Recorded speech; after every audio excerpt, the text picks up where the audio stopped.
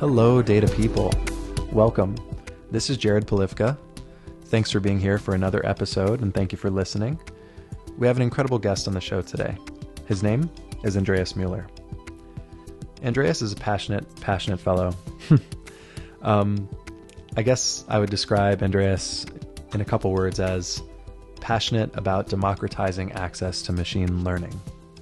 What that means is it's his mission to create open tools that lower the barrier for entry to machine learning applications. Andreas is a very talented man. He's got a doctorate in computer vision from the University of Bonn. He's currently a lecturer at the Data Science Institute at Columbia University, and he authored the book Introduction to Machine Learning with Python, which was published by O'Reilly. Now, you might be familiar with Andreas because he is a globetrotter. He runs around the country and around the world, speaking at data science and machine learning conferences. Andreas is one of the core developers of the scikit-learn machine learning library. He's been co-maintaining scikit-learn for several years now. One of his other passions is software carpentry. He's also a software carpentry instructor. In the past, Andreas has worked at the NYU Center for Data Science, and he's also been a machine learning scientist at Amazon. In this episode, I'm going to go through a lot with Andreas. We're going to go through his childhood, what he studied in school, and how he became a data scientist. We're going to go through advice that he has for would-be data scientists. We're going to go through advice for current data scientists. We're going to go through his work on open tools for machine learning. We're going to cover his predictions for deep learning and where it's going in the next 5 years. We're also going to be covering his data science pet peeves, which is pretty interesting. There's actually quite a lot in this episode, so I'm excited for you to hear it. And if you have any feedback, let me know. As always, thank you for listening. Let's get started. Hi, Andreas. Welcome to the show. Good to see you. Yeah, hi. Thanks for having me. Happy to have you here today. Well, let's start from the beginning. You moved from the States 2 years ago, correct? Yeah, that's right. I got to New York starting at NYU 2 years ago. Before that, I was working at Amazon in Berlin, but I got a pretty cool offer at NYU, so I moved here to the States. Okay. Tell me about growing up in Germany. What were your dreams as a kid? So I think I always wanted to be kind of a researcher, and I was always drawn to sort of computer science things and physical science, math, this kind of stuff. Like when I was in high school, I think actually we had to write like an essay of what you want to do when you're grown up, and I think I said want to be a computer science researcher at MIT. Wow, that's very specific. Kind of, yeah. But it was like I want to do technology stuff, basically. So how old were you at the time when you wrote that essay? Do you remember? Maybe like 13, 14, something like that. Wow, when I was 13 or 14, and all I could think about was like baseball and basketball. That's so specific. I didn't even know about any type of college when I was growing up, and you knew about MIT all the way across the ocean, and you were like determined to go. Yeah, more or less determined. I mean, but yeah, I was always a nerdy science kid, so. Well, when did you start programming, and what was your first language? How did you get into programming? So I think it was around that time, like 13, 14 or something like that. Um, so the first thing I learned was the batch processing for like the Windows or probably like the DOS shell. I think that kind of counts as a programming language. After that, I did Pascal in school and Delphi, and then I moved to C++ at some point. Very cool. Um, so you started programming in high school, but you have a really strong math background. And when you went to college, you did not go to MIT. Where did where did you go? Can you walk me through that academic story? Sure. So, I mean, I went to school in Germany. I went to the University of Bonn, which I went to the math program there. It's actually it's a pretty well-known, pretty good math program, and I did what was called a diploma, which is like a more or less equivalent to a master. And I focused on pure math. I did mostly algebra. I did some like logic and set theory, but a lot of very abstract stuff that doesn't have a lot of like direct applications. I was very proud that in my what would be graduate studies here, I didn't have anything to do with any numbers at all, and there was no analysis or anything like that in there. And it might have been a bit helpful for me now to have some more of that, but I did some linear algebra, and that's pretty helpful now too. So how long were you in school from what age to what age? I guess I just from around my 18th birthday until my 23rd. That sounds about right. Yeah. Okay. And during the end of that, that's kind of when you got into more of the abstract math, or was that after?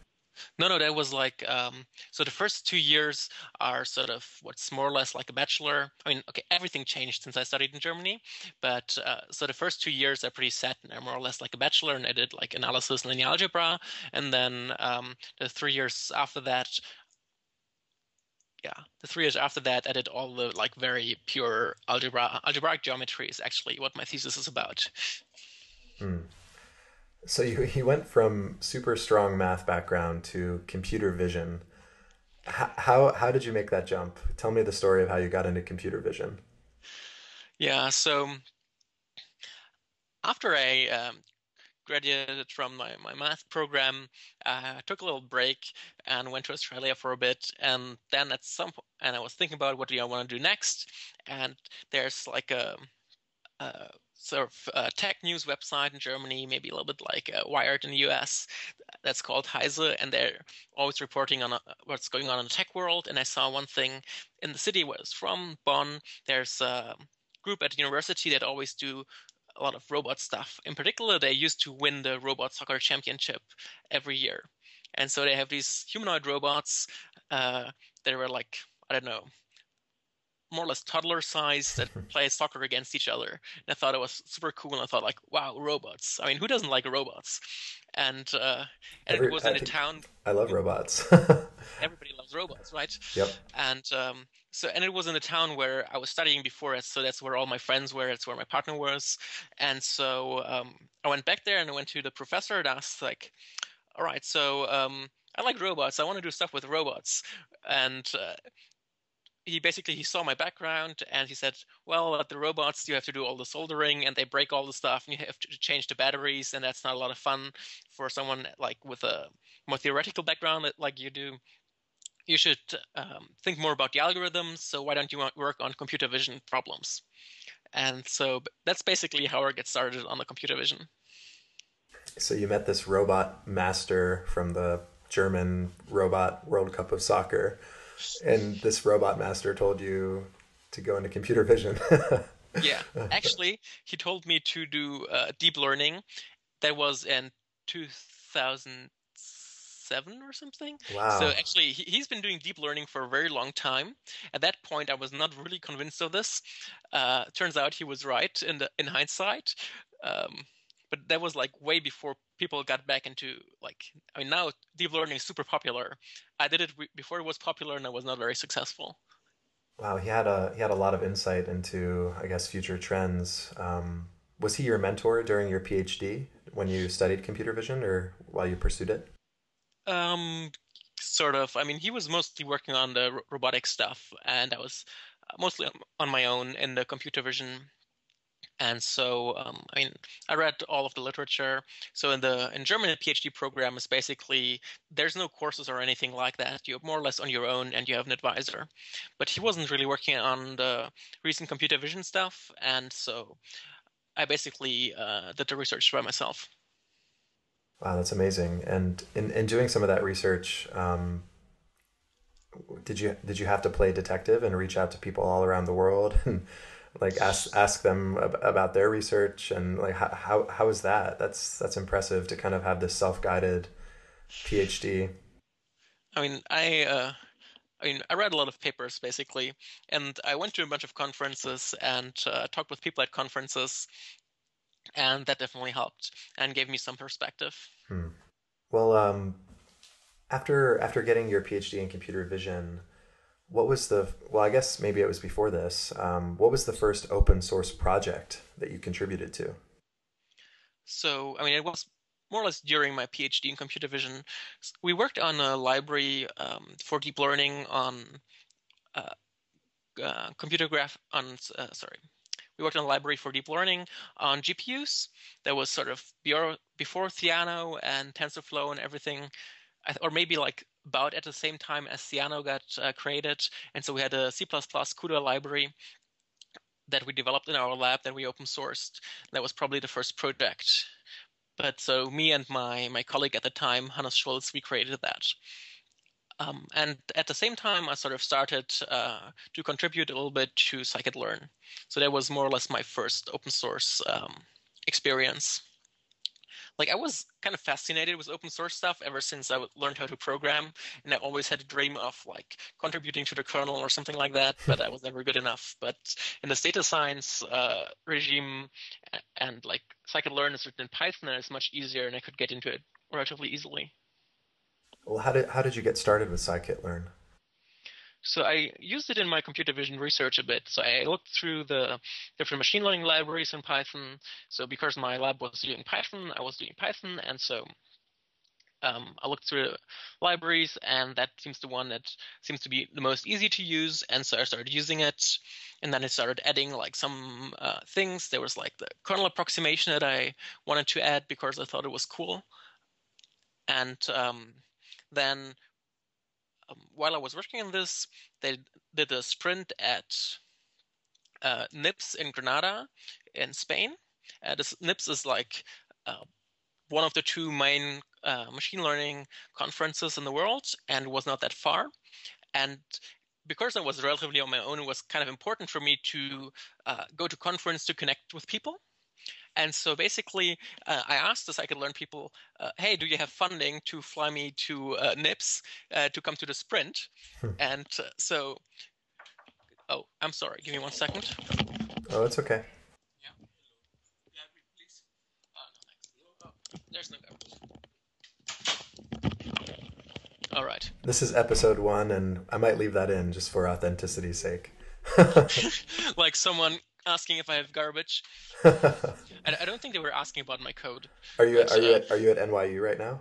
yeah, I'm at NYU. It's my office. Gotcha.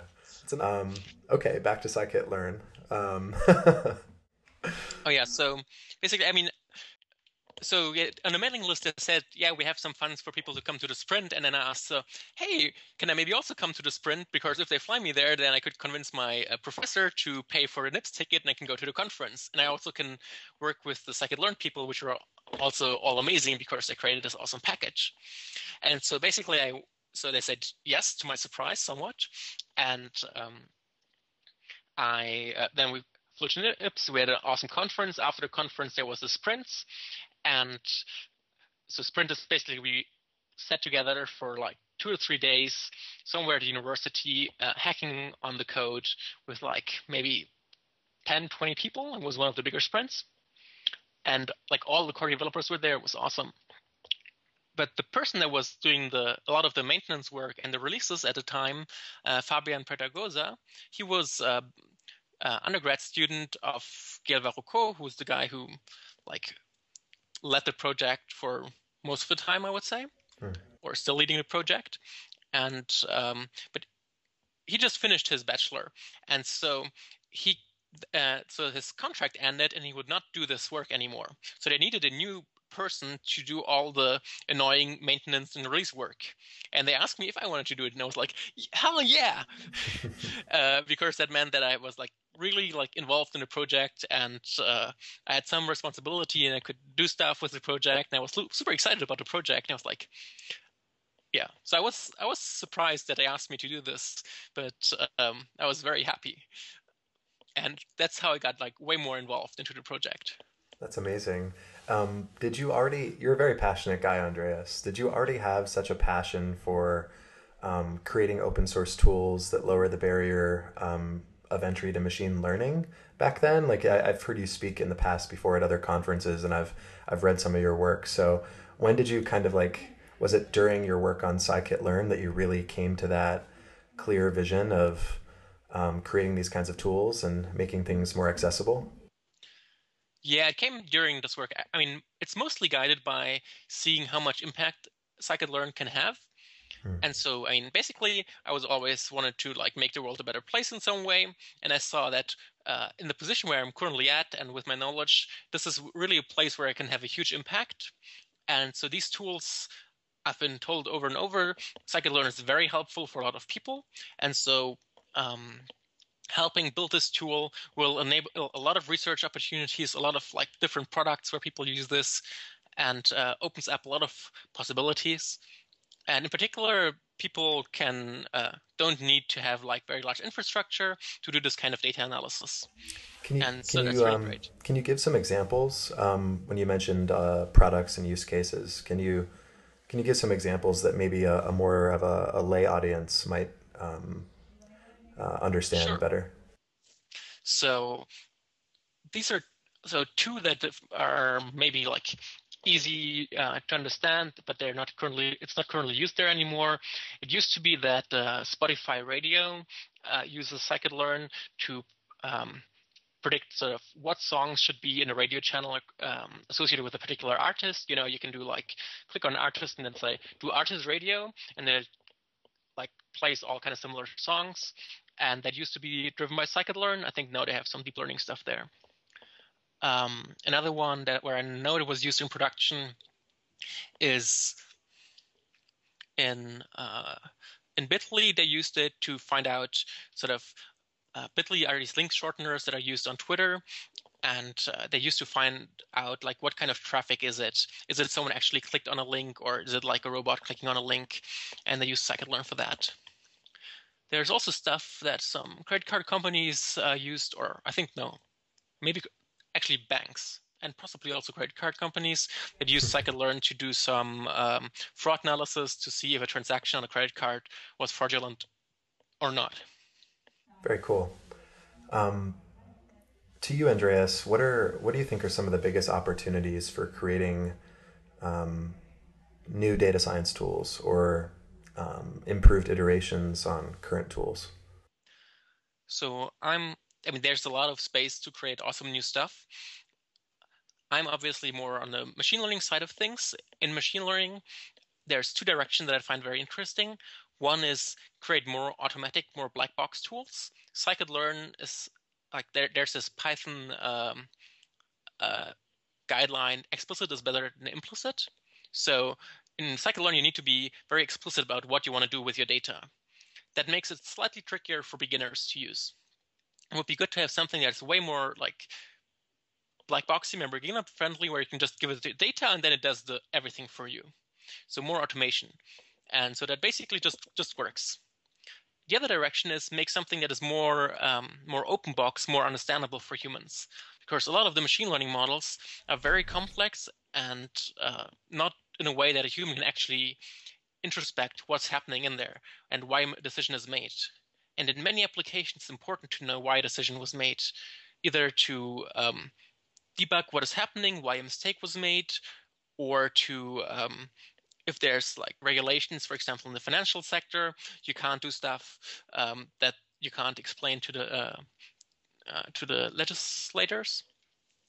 Then there are things about discrimination, uh, because the data is often very biased. Like the biases in society are usually reflected in data, but if we make predictions, we don't want to reflect these biases. So, for example, you should not give a person not a credit card because of their ethnicity. That's illegal, and so you need Absolutely. to. I Yeah, said and absolutely. it should be. But if you do something just based on the data, because the data exhibits biases, this will be there, and so you need to inspect your model to be able to say this doesn't happen. So there's these two ends, like make it more understandable for humans, but also make it more automatic. This is in the machine learning range. Hmm. Outside of the machine learning, I think there's like visualization. There's a lot to do, particularly in Python. There's currently like a bunch of competing libraries to do visualization. In R, there's ggplot, which is sort of the one solution. In Python, everything is sort of built on matplotlib, but it's not that great currently for data scientists, and we could improve there. And also have more like high-level visualization tools like Tableau, for example, which is a commercial product that does like connecting data sources and visualizing them, and there's nothing like that in the open source space. I've been reading recently about Altair. I think it's Brian Granger's project. What's your favorite visualization tool in Python currently? So unfortunately, I missed Brian's keynote on Altair at SciPy, but I actually still have to watch it. That's a good reminder. Thanks. No, no problem. But this is like very early stages, so I'm not sure if this is like what you should be using now. Hmm. I'm currently using Matplotlib, and so actually, but so my experience is one of my biggest projects recently was writing a book on scikit-learn, and it has much more lines of Matplotlib code than it has of scikit-learn code. And that goes to show that sort of to make data science visualizations with Matplotlib requires a lot of code. And that's not necessarily ideal. And so it would be good to have more stuff that's more tailored to data scientists. There's Seaborn, which kind of tries to do this. It's built on top of Matplotlib and has some functionality, but I'm not sure if it's entirely the right thing to do. Awesome. Well, what are you working on right now, Andreas? Yeah, so the one thing I just mentioned is the book. So I wrote this book, Introduction to Machine Learning with Python, with O'Reilly, together with Sarah Guido, and I hope I pronounced her last name correctly. And so it's basically introduction to machine learning without any of the math. It's mostly around scikit-learn and Python, and so how can you do practical machine learning? There's a lot of machine learning books out there, but usually they require some knowledge of probability theory or linear algebra. And basically, I wanted to write a book that is more for programmers so that they can just do the stuff. And it's sort of a bit of a handbook and introduction to scikit-learn too. This sounds like the perfect book for me. I might have to ask you for a copy. Maybe, yeah. So, Hmm. yeah, I mean, there's lots of good books that have the math in it, and so if you want, so I would probably recommend like read if you're more of a programmer, read my book, and if you're hooked, then read the books that also have some math in it, so you get better understanding. But I think I try to have like a sort of low barrier of entry to get a better feeling of the machine learning. Gotcha. What was the title of the book again? Introduction to Machine Learning in Python. So actually, I'm working a little bit on this more automated machine learning, more black box stuff. So that, basically that you can just have a function that says classify, and it finds the right models to use, does the right pre-processing, and basically you don't have to choose which of the models in scikit-learn you want to use. You don't have to think about what kind of pre-processing do you need. It'll just be automatic. And so this will take, obviously, like it will be a bit slower because it has to do a bunch of searches, but it can be hands-off. And so the data scientists or machine learning expert can concentrate on the more interesting stuff, like looking at the data, and doesn't have to try out all the different kind of models. What is your advice to the would-be data scientist who doesn't yet have a degree in math or stats? You mean aside from reading my book? Yes, aside from reading your book. It depends a lot on what it means to be a data scientist for them, and B, what kind of position they want to get into. There's a lot of very different roles inside data science. So I'm very on the machine learning side. But that's not all there is in data science. There's also people that create dashboards, people that do just sort of counting of stuff, and you can have very good business insights in for example, querying giant databases with Spark and just see basically counting how often things happen or how often things correlate, and this can give you a great insight into what's happening. Or just doing some kind of data visualization, interactive visualization. There's a lot of that, and for these you don't really need a lot of math or probabilistic or statistics or any of these. If you're interested in doing more of the machine learning side, then I think actually my book would be a good entry point. But at some point you would need to learn about probability theory and some linear algebra. There's these books, for example, I think Think Stats and Think Bayes are, wait, do I have them lying around here? I don't know. By Alan Downey. They're sort of layman introductions to some of the probability theory concepts that are very important if you want to get into more reasoning. And if you once you have this sort of background, there's a book called Elements of Statistical Learning, which is amazing to learn machine learning, and the authors have a PDF on their website. Excellent. Thank you. I think you brought up something interesting. Is you kind of say how do you define data science, or what is data science to you? And you yourself call yourself a machine learning researcher, not a data scientist, or maybe a machine learning practitioner now. What's the difference between data science and machine learning, and how do you define data science? So I don't define data science because that's way too hard. We actually have here at NYU, we have some researchers that study what data science is, and it's very unclear, and different people mean very different things by it. But if you include it in your job description, you get a good boost for your salary. So one of the reasons why I don't call myself a data scientist is because I feel it's somewhat vague and slightly meaningless at this point, because it doesn't really tell you a lot about what a person is doing. It also seems to imply much more being on the practical side, which is interesting because it has science in its name. I don't remember what conference, but there was a conference that had a theory track and a data science track. And the data science track was the applications. So data science is not a science. It's the application of whatever it is. And that's kind of weird because it has science in it. But for many people, it just means any data-driven reasoning, I think.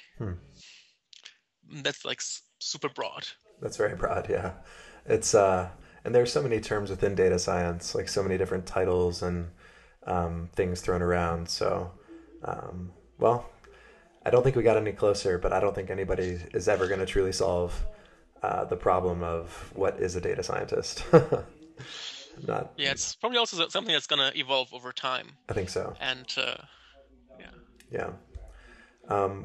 What's your advice to data scientists out in the world in terms of what can they do in their daily lives to improve their skill as a data scientist? I know that's still broad. Yeah, I mean, I guess it totally depends on what they want to do and what their goals are. And I mean, one thing is always learn good tools, learn better tools. There's people that are data scientists or data analysts that do all their work in Excel. And I feel that's quite limiting. So if you really want to be good at doing data analytics, I think you need to have a very open programming language in which you can do queries and in which you can really manage your data. And I think the sort of standard choices for these are Python and R. And you should really if you want to analyze data, you should get fluent in Python and R and the libraries that you need in the stack to do data analysis. So stats stuff, visualization stuff, data managing stuff, machine learning stuff if you want that. And so because this gives you so much more flexibility in interacting with your data. Okay, I only have time to learn one of those languages in the next month, let's say. What do I choose and why? Python or R? So I don't know a lot of R. I'm obviously a Python guy. And so I think it depends on what's important to you. If probabilistic models and inference is important to you, so if you want to know why do things happen, and if you want confidence intervals on the coefficients of your linear models, then use R. If you're more interested in predictive analytics and possibly also more scalability, then and integration into like web services and stuff than Python. So R is very good on the stats side and on the like stats visualization side. It's less good in being a general purpose programming language. It's really like it's a stats language. Mm-hmm. There's they have nice interactive tools and stuff, but your average backend engineer will not know the language. So if you want to integrate the larger system, like you can write production code in Python. You can't really write production code in R. That makes sense. Um, I have a friend, my buddy Josh Bernard. He used to be a straight up R guy, and now I program in Python, and I've never tried R. And Josh always says, if you want to be a programmer and you want to learn how to program like a programmer, go for Python. And he used to be an R guy, so that was his 2 cents. Because he said oftentimes he just felt like he was just plugging in things to functions in R and just kind of seeing how they reacted. And I don't know, what are your thoughts on from a pure programming point of view? Julia. no, I don't think anyone would argue that R is a better language than Python. I think R people accept that their language is not that great. The strength of R is an ecosystem of a lot of very powerful tools written by a lot of very smart people. That makes sense. Like ggplot or like 1,000 stats packages. And that's really where the strength comes from. And not all of these functionality is available in Python. But in terms of like programming language, I would definitely, I think, prefer Python. Makes sense. Tell me a little bit about your software carpentry work at NYU. Sure. So I don't know if you like people are familiar with the Software Carpentry Organization. This is basically it's a nonprofit that teaches courses for scientists to get better at programming. Scientists are really bad at programming often, and they have really bad programming practices, like not using version control, not documenting their code, not writing unit tests, and then publishing in Science or Nature. And it's that's really tricky because that means a lot of the stuff has bugs, and a lot of the stuff cannot be easily reproduced. Because if you look at your own code, if you write like very long spaghetti code and you don't touch it for a year because you work on a different project, then someone asks you to run it again, you probably completely forgot how it worked, and there's no way to sort of recover the results you had before.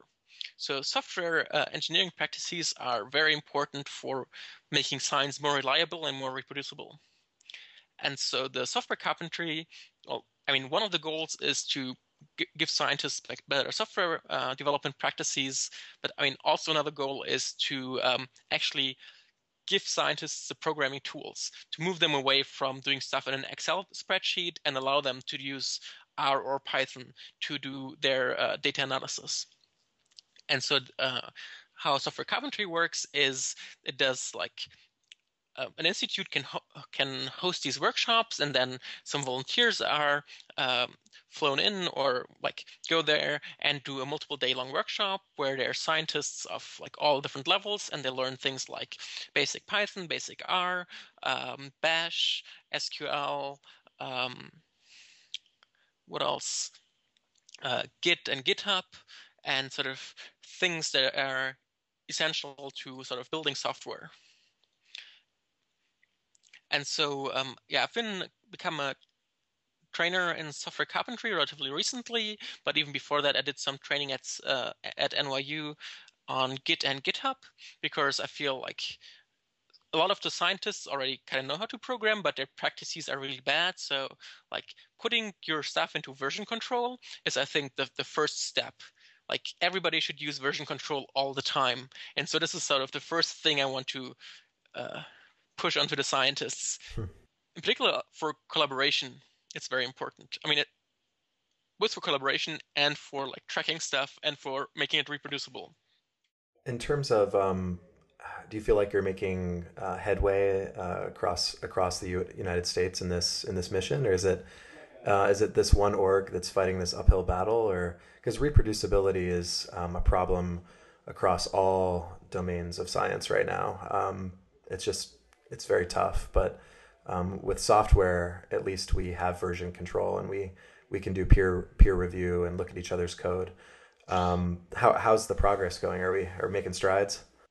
So, I mean, peer review is another thing which is basically absent from academia, which is horrifying to me, by the Mm. way. So, usually there's one PhD student or postdoc who writes all the code and no one else ever looks at it.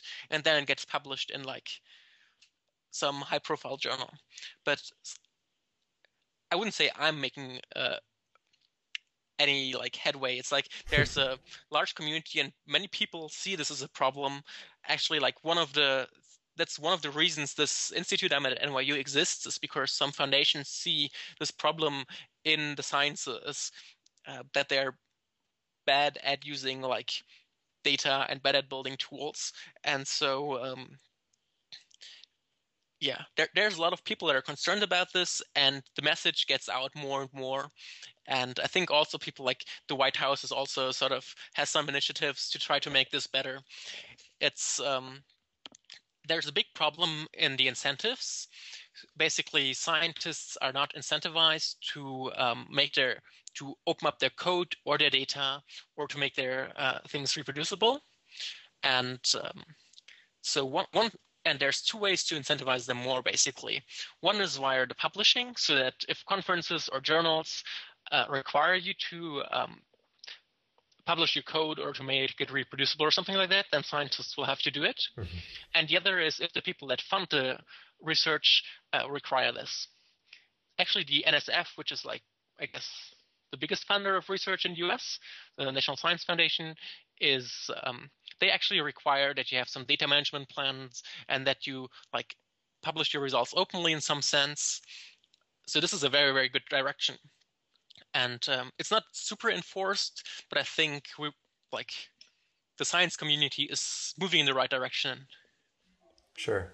And I know sometimes there are confidentiality, especially data confidentiality, and I guess you could anonymize the data in certain situations, but still, who's enforcing it at the end? It's that organization you mentioned. What was the name of the organization again? Oh, sorry, NSF Oh, is the National Science got it. Foundation. Oh, okay, This is NSF. US, the US paying for the research. It's the US funding agency that supports a lot of the major research. So people, so they put out calls and say, for some areas of research, and people apply for grants, and so the NSF provides the money to do the research, and because they provide the money, they can sort of specify what the people have to do.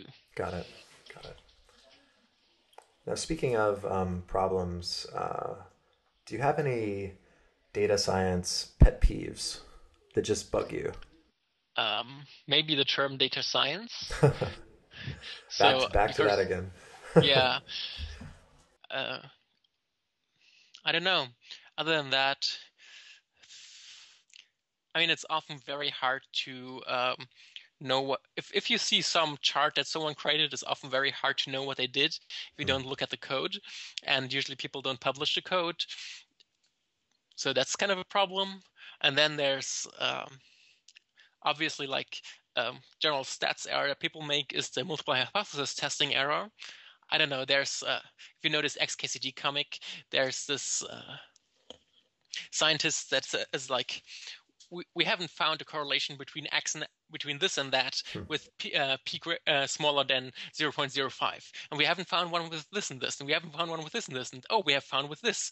But sort of if you test many hypotheses, some of them will be significantly true, and you need to adjust your p-values. I mean, if you do this kind of statistics, to reflect that you did multiple tests. And people just don't do this. I mean, Right. people that are statisticians know about this and they do this, but people that analyze their data, they just analyze their data and analyze their data and analyze their data, and you can always come up with some story to explain the data. Right. But it doesn't mean that the story is actually true. Yeah, that's a massive problem. That's a big one.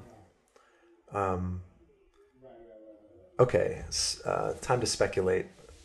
Next 5 years, what do you see in data science's future in the next 5 years? Like, what are some big predictions that you want to make?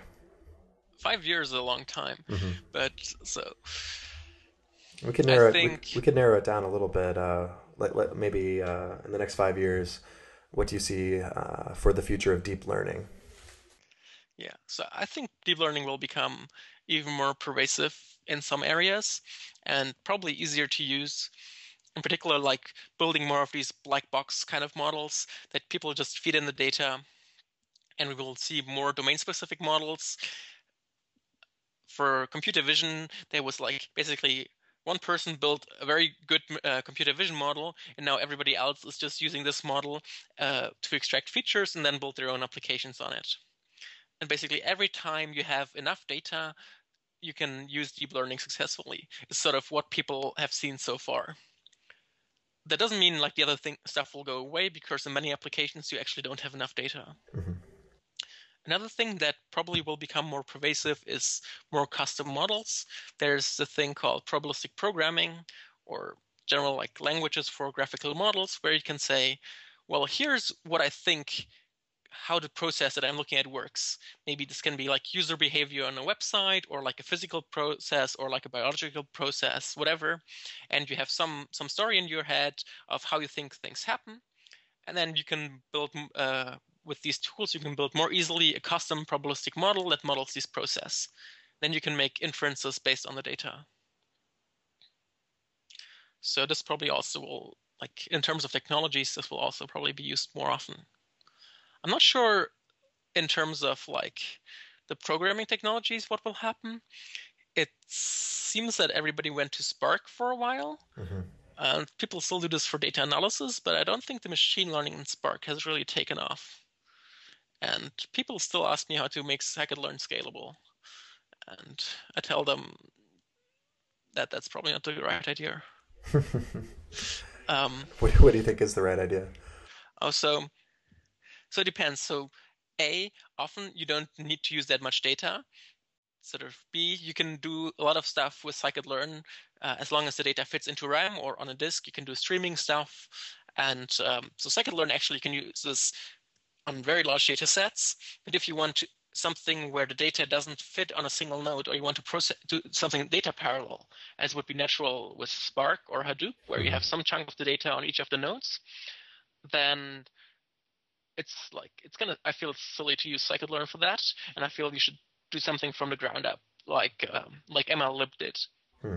So I'm not sure. MLlib seems to work. I don't know if many people use it, but that's maybe because I'm in a Python ecosystem and people have small data and they just use scikit-learn.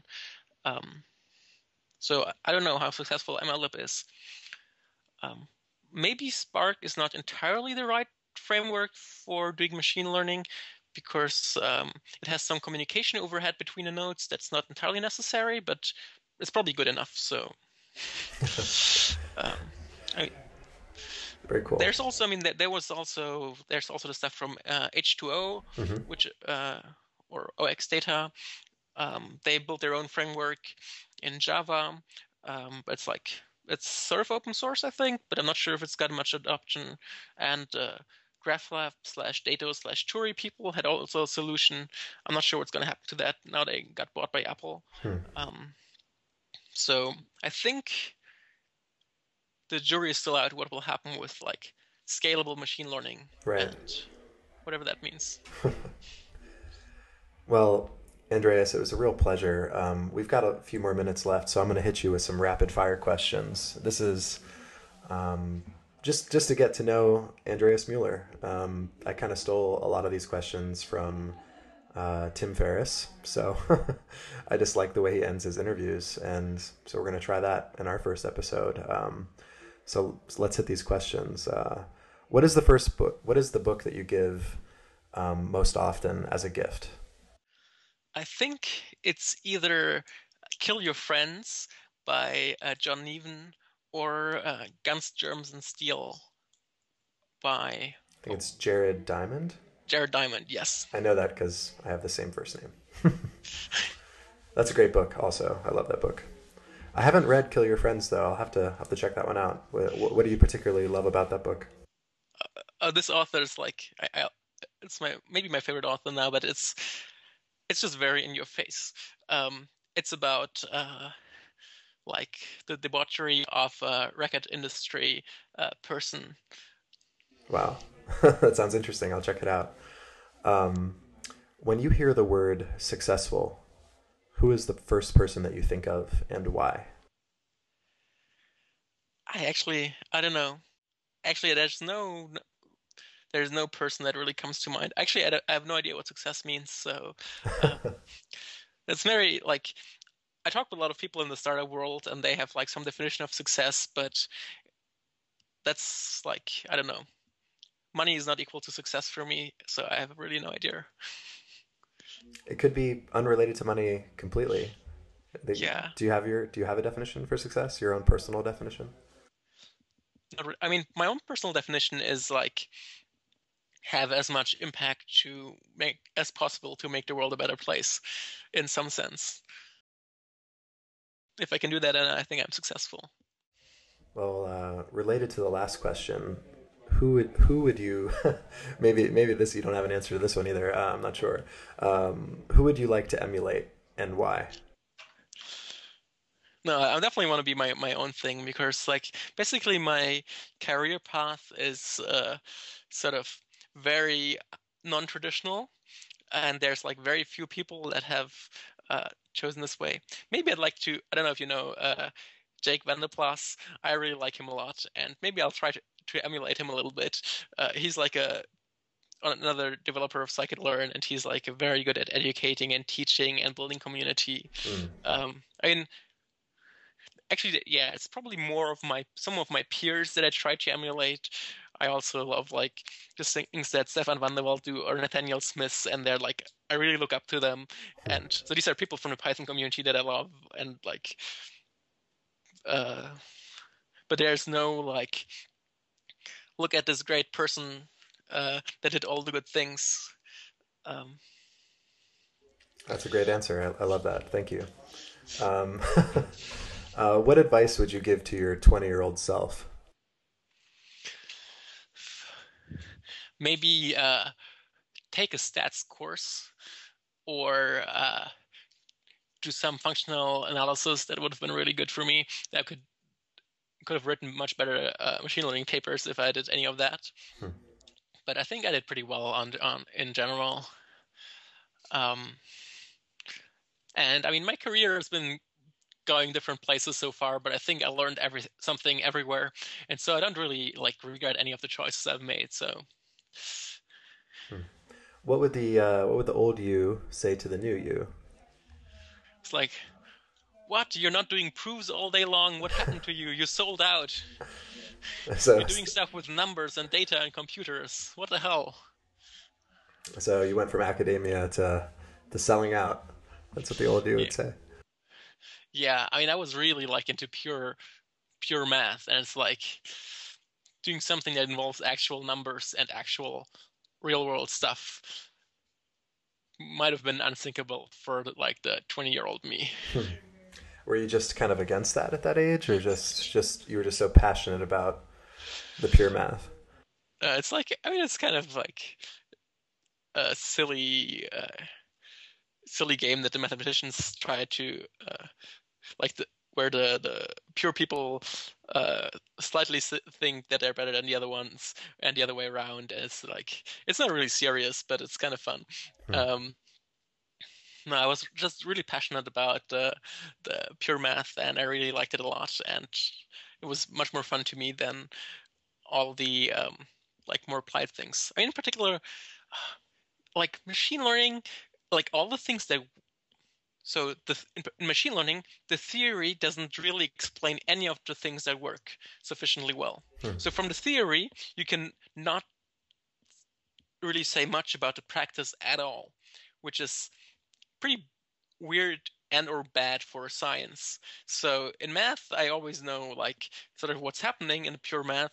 In what I'm doing right now, you have all these papers with all these nice proofs, and then you have the things that work. And they might be the same, but people publish them because they work and not because the proof works, kind of. And it's like there's no way to know from the math behind the methods whether it's actually going to do anything in practice. That's crazy. Um, one of the faculty, of one of the data science faculty from Galvanize, his name's Isaac, kind of brought up the point of there's got to be this like old rift between the mathematicians and stats people, and then like they're on one team, and then on the other team is like the computer scientists and like machine learning. And at some point they started getting along, but there was a time in history when they didn't. And I'm really curious to learn more about that story, and maybe in another podcast, or I probably need to do some independent research on it, but I find that kind of fascinating. Yeah, I guess it's probably also depends on the country, because in Germany, I don't think math and stats are usually divided. Right. That's like a very US thing, I think. But I don't.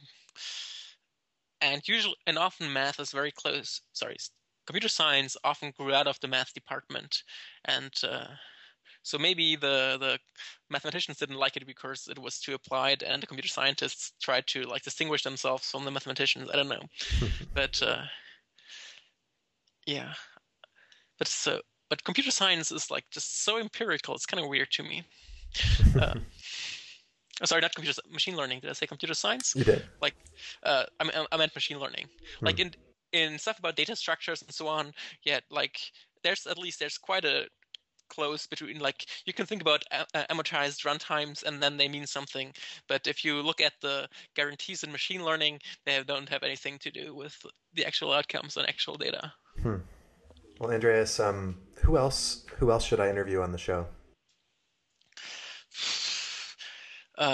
Depends a lot on what you so what do you want to talk about? Yeah, I think this is episode 1, so yeah, I think part of the purpose of this podcast is to expose the human side of data scientists and just kind of get their story. Another reason for doing this show is to help would-be data scientists find their path and get inspiration from the top leaders in the field. And another purpose of this is to help other people who work with data scientists, so whether it be product managers or data managers or a head of an engineering team who needs to go and talk to his data science team, to allow them to understand data science and machine learning and these topics in much greater depth. So the purpose of this cast is really educational in nature and also entertaining and inspirational. So, I think you were a great first interview. Well, thanks. I mean, so for the people that are more on the business side, definitely the person to talk to is Foster Provost, who's a colleague of mine at NYU. He wrote together with Tom Fawcett this book, Data Science for Business, which if you hadn't read it, you must read it. And so this is all about people that need to make decisions based on data, but are not necessarily like the data scientists themselves. And it's amazing. It's slightly the opposite of target audience from my book, which is all about the hands-on engineering. Then I mean, if you want to talk more about like methods and or career paths, Jake Vanderplas that I mentioned before is a great person to talk to. John Miles White is also always fun. He's one of the creators of the Julia language, and he's also an amazing stats guy and does R. And he wrote the book Machine Learning for Hackers. If you've seen that, it's about like a more programmatic approach and more like an example-driven approach to machine learning with R. He's at Facebook now doing multiple machine learning things there. I don't know. There's like, you can talk to Hilary Mason maybe. She's one of the leaders in like bridging the gap between industry and academia and science in the data science field. She's from New York and does a lot of great work in data science research. There's so many people to talk to. I don't know. Oh, no, this is great. Thank you. It's a great list. I'm scribbling down all the names furiously. I've heard of John Miles White, Hilary Mason. I wasn't familiar with Jake until you mentioned him earlier in the interview, but seems like a great guy. You should listen to his SciPy 2015 keynote, maybe. Okay. And all his other talks, but Great. Well, Andreas, thank you so much for being on the show. Thank you for having me again. It was great.